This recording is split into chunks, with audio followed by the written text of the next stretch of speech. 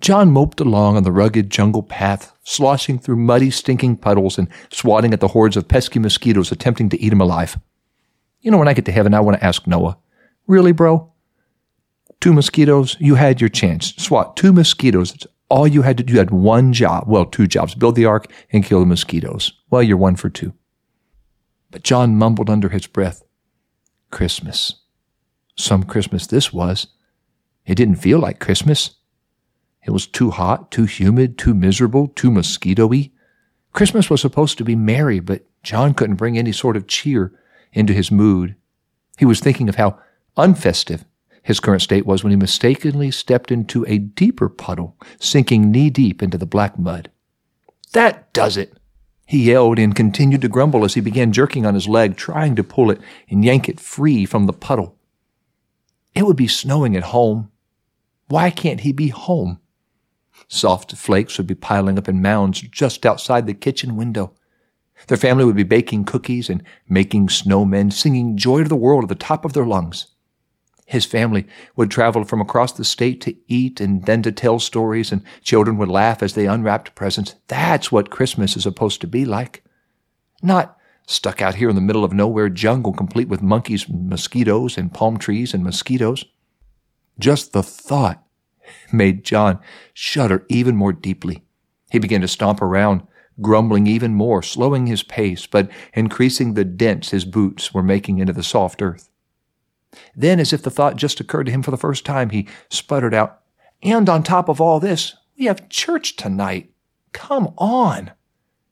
Now, John loved church and he loved God. He had dedicated his life to be a minister of the gospel, but on that day, just the thought of a church service seemed to be more than he could bear.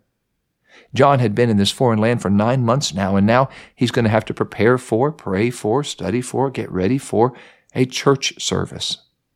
John had come to this foreign land with his wife and their young son. He had been part of missions before, but now he was tired. He was discouraged. His son missed his grandma, and John just wanted to be home for Christmas. He said a quick prayer for strength as he opened the door to the place where they were living, greeted his family, and began immediately to get ready for church. During that service, John began to pray for a young man who was new. He told John that he felt something special, something he had never felt before. He felt loved. He needed that in his life. John began to explain that feeling to the young man, and soon God filled that man with His Spirit as he began to speak with other tongues as God gave him the ability. In that miraculous moment, John's hardening heart was beginning to soften, and God spoke to him and brought to John's mind the memories of his calling and the burden God had given him for this place and for those who lived here. John began to feel peace, knowing that being able to witness lives changed and being part of people experiencing God for the first time was greater than any Christmas tradition, even greater than Christmas cookies. Like John, whether it's Christmas time or any time, we are called to give back to God, to worship Him with our lives and allow Him to use us to bring hope, joy, and love to the world around us.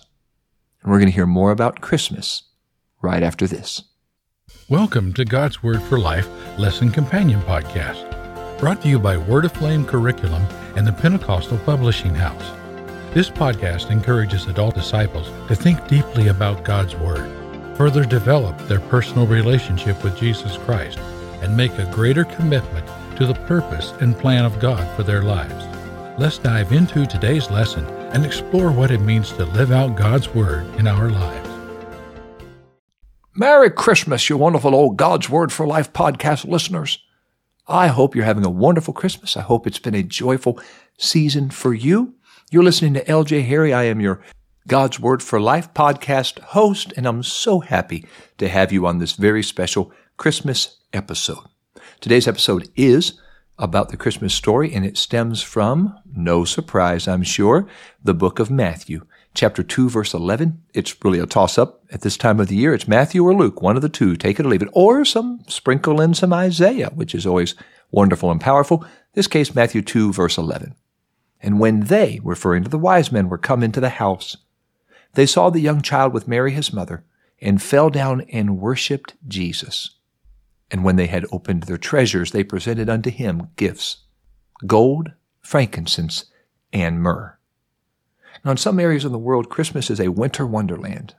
And yet in others, it might be a desert with palm trees and waves gently washing against the shoreline. No matter where you find yourself, Christmas is known as the most wonderful time of the year. Time to spend time with family and friends, time to relive some old traditions and create some new ones. At Christmas, we remember the years gone by and we anticipate the ones to come. We give in love, we receive in gratitude. Christmas is a time of splendor, a time of wonder, when we remember and celebrate the birth of our Savior, the birth of Jesus. From the time we were children, we're told to remember the reason for the season. And during the season, the wonder around us inspires us to believe in something far greater than ourselves, to believe in the miraculous, to believe that God would come in flesh. It was during that very first Christmas when our Savior was born. And now, I know December 25th is not the actual date of Jesus' birth, most likely. And yet during this time, we focus our attention on this birth story of Jesus, and we're moved not only to remember, but to respond.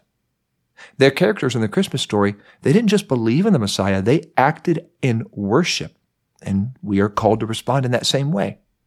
The Christmas story is a call to faith. It was for the characters in that story long ago. In the Gospel of Luke, the angel Gabriel appeared to Mary and announced that 2 miracle babies would soon be born. I want you to think about this. 2 babies born miraculously.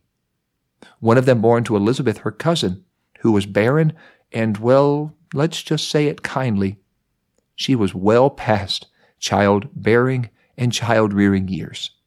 And yet she was already 6 months pregnant because God had miraculously worked in her life. And then Mary, who was probably 14, maybe 15 years old, never been with a man before, recently espoused to Joseph, but they had never come together. She was going to be with child. Both miracles and both evidence that God is able to do anything. And the angel proclaimed it, signed it before signing off, and said, "For with God, nothing shall be impossible." By faith, Mary accepted this proclamation, this prophecy that the Messiah was on his way. And keep in mind, this is after 400 years of silence from heaven. That paper-thin page between the Old Testament and the New Testament, between the book of Malachi, the book of Matthew, known as the intertestamental period between Old and New Testament, known as the silent centuries. 400 years. No vision, no prophet, no priest hearing a fresh word from God for the people. 400 years. And yet God speaks to Mary through an angel and tells her, "Great news, Mary. The Messiah you've been waiting for. Your parents have been waiting. Your great-great-great, your great-great-great-great-great-great-great-grandparents have been praying for and waiting for. He's on the way." Now, I have never seen an angel before, except for my wife. I've never seen an angel in real life. I've never seen the baby Jesus lying in the manger. So I read the story in faith, believing that this newborn baby in Bethlehem was the long-awaited Savior. And we have an advantage over the characters because we have read the rest of the story. They were living the Christmas story. When we read the Christmas story, we believe not only did God come to earth to be born as a baby, he also grew to become a man. He took on himself the sins of all the world. He, God in flesh, gave his life on the cross.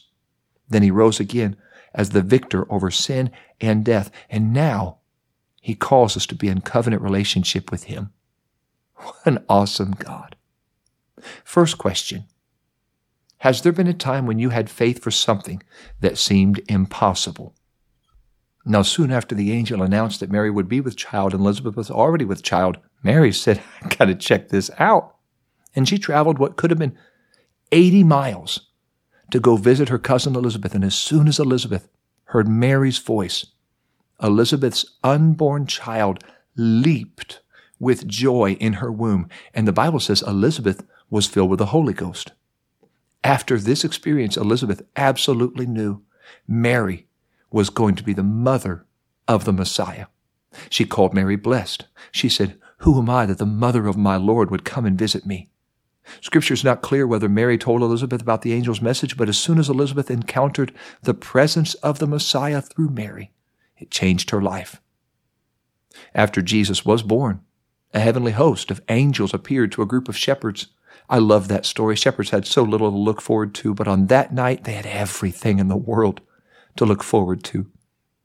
The angels proclaimed that the Christ child was born to them, and they went for themselves to see what the angels had promised, and sure enough, they found Jesus lying in a manger wrapped in swaddling clothes, and they believed and they responded. They glorified and they praised God, and then they told everybody what they had seen. Like Elizabeth, like the shepherds, we experience wonder when we encounter the presence of God. We approach God and we approach Scripture through faith, but then when we enter into the presence of God, we experience Him. He changes us. He firms up our faith. We encounter God. He engulfs us by His Spirit. We're in awe of Him. In awe of Him in the manger, in awe of Him on the cross, in awe of Him as He walks on water, in awe of Him as He touches a leper, in awe of Him as He calls Lazarus from the grave, in awe of Him as He speaks from Cana to Capernaum and heals a nobleman's son. We are in awe of Him. If you're not in awe, it could be that you really don't see Him as He is. Because when we see Him, we'll be in awe of Him. And when we're in awe of Him, we will worship Him. Another question. Was there a time when you felt overwhelmed in the presence of God? Now that kind of faith leads to action. We read that in James chapter 2, faith without works is dead. So how do we respond when we believe and experience the presence of God?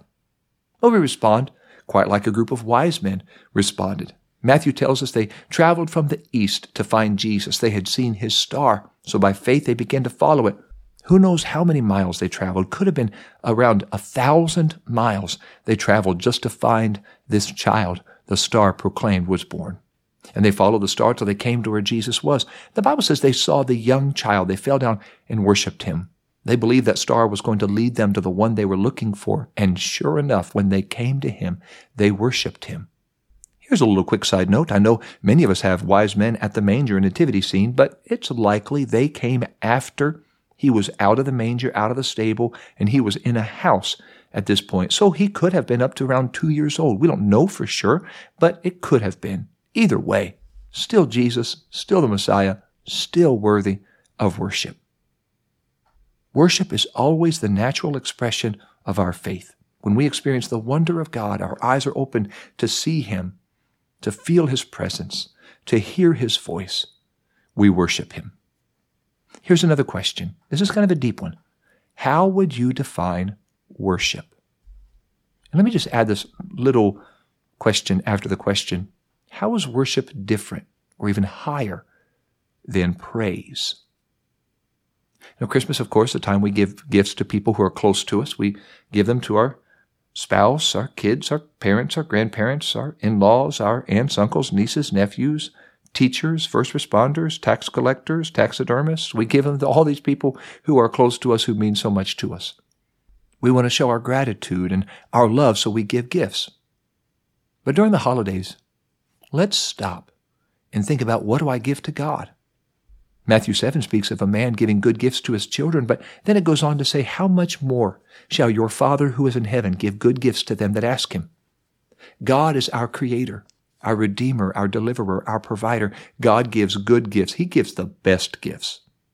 But He also wants us to reciprocate by giving our worship back to Him. When we worship God, when we give our worship back to Him, we acknowledge His goodness. We honor Him for who He is. God is holy. He is the only one worthy of worship. He's the only God who came in human flesh to give His life as a ransom for ours. As David Phelps' song, One King, says, there have been many babies to become a king, but only one king became a baby. When we realize that, the incarnation, the power of it, the beauty of it, we can't help but humble ourselves and worship Him. That's how the wise men responded. They bowed down before a baby. They bowed down at his oldest. He would have been 2 years old. They bowed down before an infant or maybe a toddler. They worshiped him. When we do that, we lay down our pride, we lay down our selfishness, our honor, our reputation, our status, our job title. We lay down our salary because it doesn't matter who we are and what we make. All that matters is who he is. Throughout the Christmas story, we see people who humbled themselves so the will of God could be accomplished. The most prominent, of course, is Jesus himself, God, who humbled himself, took upon himself the form of a servant. Jesus displayed what humankind should be. Up until Bethlehem, God had dwelt among his people, and yet in the New Testament, God dwelt with his people physically on earth. From his humble beginning of born in a stable as a helpless baby, to submitting himself to his parents' authority, to being ridiculed, to washing his disciples' feet, to being publicly humiliated by being hung on a shameful cross, Jesus lived humility, and we are called to do the same. So how do we do that? What are some ways we can display humility? Well, one way we worship God in humility is by giving. The wise men gave their gifts to Jesus, gold, frankincense, and myrrh. It came from their hearts. It was calculated not from a ledger, but from the heart. When we submit ourselves to God, we give up things we believe are important in order to honor God. Many of us have heard that God loves a cheerful giver. God wants us to give to him, but not out of duty, out of love. When we humble ourselves to God, we willingly give of our time to work for his kingdom and his glory. We give of our resources to help fund the furtherance of his kingdom. We give to bless others with the blessings we have been blessed with. That's all forms of worship. We give for the King of Kings. In the Christmas story, we see a beautiful picture of characters laying down themselves at the feet of the Messiah. Shepherds left their sheep so they could worship God. That night, an entire hillside was all sheep, no shepherds. And yet they ran to Bethlehem so they could worship. Wise men laid down their possessions, gifts, gold, frankincense, myrrh, in worship. But others in the story laid aside so much more. Think about Mary. Think about Mary being young and unmarried, and then she goes away to visit her cousin Elizabeth. And then when she comes back after being with Elizabeth, well, all of a sudden, she's having a baby too. And now everybody knows in Nazareth that Mary and Joseph, as far as they know, they've not yet been together, meaning Mary's pregnant with somebody else's baby. And so when she tells them, oh, don't worry, guys, this baby is the Messiah. He'll be called the Son of God. Nobody believes her. Mary couldn't point to some of the matriarchs in Scripture and say, well, you know, it's just like it was with Sarah, or it's just like it was with Hannah, or it's just like it was with Miriam, or it's just like it was. She couldn't point to anybody in Scripture because this has never happened before. A virgin has never conceived and given birth to a son. That powerful prophecy in Isaiah 7 that the virgin would conceive and bring forth a son and call his name Emmanuel refers to there in the Hebrew a young unmarried woman. And we know Isaiah remarried and his wife bore a son. She was the virgin in Isaiah's day, that young unmarried woman. But Mary's not just young and unmarried. Mary has never been with a man, and yet she conceived. Nobody believed her. Not even Joseph. I feel for Joseph. I do. I look at Joseph and I'm like, I'm sorry, man. That'd be tough. That'd be a tough sell. I know you love Mary, but that's tough to believe. And this baby is the Messiah that we have been praying for now 4,000 years? You? I mean, I know you're special and all, but that special? Under that cloud of suspicion, people never believed. And now, thankfully, God in his grace gave Joseph a dream and said, fear not, Joseph, to take unto thee Mary thy wife, for that which is conceived in her is of the Holy Ghost, and you shall call his name Jesus. So Joseph knew, Mary knew, and as far as they knew, that's all who needed to know. They laid aside so much just so God could come into this world. Thank God for all he has done for us and given us. And all he asks from us is to live our life in worship. One more question. Has there been a time when you surrendered a desire or plan to God when you realize my life really is not my own. It belongs to Him, and I give it to Him. Okay, we wrap this up with a story told in Angela Hunt's classic, The Tale of Three Trees. If you've never read it, never had it, you should read it in its entirety. This is just a summary of it. Once upon a mountaintop, three little trees dreamed of what they wanted to one day become. The first tree lovingly said, I want to be the most beautiful treasure chest covered with gold and be filled with precious stones. The second tree thought and said, I'll be a strong ship, traveling mighty waters and carrying kings. The third tree simply said, I want to grow tall and point people toward heaven. Years passed and the little trees grew tall. One day 3 woodcutters climbed the mountain. The first woodcutter chose the first tree, and with a swoop of his shining axe the tree fell. Now I shall be made into a beautiful chest, the first tree said. The second woodcutter approached, and with a swoop of his shining axe the second tree fell. Now I shall sail mighty waters, said the second tree. Although the third tree once stood proudly, with a swoop of the axe the third tree fell too. The first tree rejoiced when the woodcutter took it to a carpenter's shop, but the carpenter fashioned the tree into a feed box for animals, where she was coated with sawdust and filled with hay. The second tree smiled when the woodcutter took him to a shipyard, but the once strong tree was sawed into a simple fishing boat. The third tree was confused when the woodcutter cut her into strong beams and left her in a lumber yard. Years passed. One night, golden starlight poured over the first tree as a young woman placed her newborn baby into the feed box. Though it was not a cradle, suddenly the first tree knew she was holding the greatest treasure in all the world. One evening, a tired traveler and his friend crowded into an old fishing boat. A storm arose, and the little boat knew he did not have the strength to carry so many passengers through so much wind and rain. The tired traveler stood up, stretched out his hand, and said, Peace. The storm stopped as quickly as it started. Suddenly, the second tree knew he was carrying the King of heaven and earth. One Friday morning, the third tree was yanked from the woodpile and carried through an angry, jeering crowd. Soldiers nailed a man's hands to her. But afterward, on the third day, the third tree knew she had served a great purpose. Now, every time people would think of the third tree, they would think of God. Sometimes our dreams don't match up with God's plans. I promise you, Mary and Joseph's didn't. We might even forget our dreams.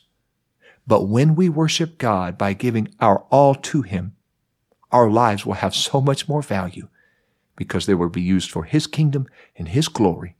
And when people see us, we will point to Him. Let's pray together for God to increase our faith so we can more fully experience the wonder of God, especially this incarnation. And then ask God to reveal areas of our lives we need to offer up in worship to Him. If there is an unsurrendered, unsubmitted area in your life, pray for God to reveal that to you so you can give it to Him as worship. Jesus, I love you. I'm amazed when I consider the incarnation, the journey from heaven to earth, the sacrifice of giving all you gave up, the humility, the lowliness, the meekness with which you entered our world. Thank you, God. Thank you for coming incarnate in flesh for us, to give your life a ransom for us. I love you, Jesus. I want to be in awe of you and wonder. I never want this story to be old. I never want to let it become boring or ever let this story become just tradition. But may it always spark gratitude in my heart and in others. When people look at us, help us to point them to you, Jesus. I pray if there's an area in my life that is unsubmitted, unsurrendered, that I have never given to you fully, show me so I can give my whole life to you completely, fully, and live a life of surrender and worship. I ask you for this today. Praise you for it, love you, and give you glory. In Jesus' name, amen. Thank you, God's Word for Life listeners. I hope this has been a blessing to you. Be sure to subscribe, follow, like, notify. That way you will never miss an episode, and share it with others so they can be blessed by God's Word for Life. Head over to PentecostalPublishing.com. We've got some awesome resources there. In fact, all the God's Word for Life curriculum is there, from all the way from little learners up to adult. Everything from leader guides, devotional guides, resource kits, you name it, we've got it. God's Word for Life is there on PentecostalPublishing.com. And if you use promo code GWFL10, you'll save 10% off your entire order except curriculum. So if you're looking for Bibles, Bible studies, books, music, all of that, 10% off. Merry Christmas to you and yours. I surely hope it has been and will be a wonderful Christmas season. Next week, we wrap up our final episode in this series, God's Holiness and Ours, and the final episode of the entire year. And next week, I will share with you the number one city, according to Download, that we had in 2023. So I'm excited to share that with you next week. I'll tell you who our contenders are. They are Denver, Colorado, Chicago, Illinois, and Dallas, Texas. So if you think your city is the winner, I want to hear from you. You can find us on Facebook. Just search for God's Word for Life, or you can email me, lharry@upci.org, LHARRY@upci.org. I want to hear from you if you're from Denver, Chicago, or Dallas, and let me know why you think your city is the number one city, according to the God's Word for Life podcast download counter. Next week, our final episode in the series and the year is called Holy for a Purpose, and it comes from the story of Daniel chapter 3. I'm looking forward to sharing that with you next week, and always look forward to learning and living out God's Word for Life. Thank you for listening to God's Word for Life Lesson Companion Podcast, where together we explore what it means to live out God's Word in our lives. If you haven't yet, make sure to subscribe to this podcast. And if you are looking for other Bible study tools and resources to encourage you in your walk with God, visit us today at PentecostalPublishing.com.